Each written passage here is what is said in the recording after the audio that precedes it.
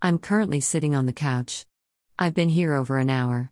My son had kicked me hard enough to make me spill my coffee. Sleeping in was cancelled because my dog had to pee. I've already got a load of dishes running. This is my Mother's Day. So far.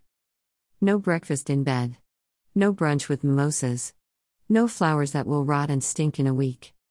And I'm okay with all of that. See? Here's the thing. I'm perfectly content nestled in my spot. I have a book on my armrest and a 7-year-old's foot in my ribs. The dishwasher is actually pretty soothing. I don't need to be celebrated or treated like a queen. History has shown what happens to queens, and I like my head. They can celebrate me by being happy, healthy, successful humans.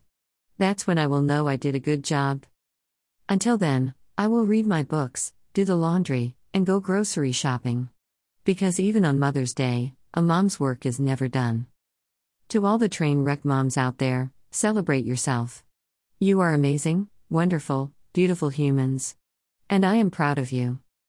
Happy Mother's Day.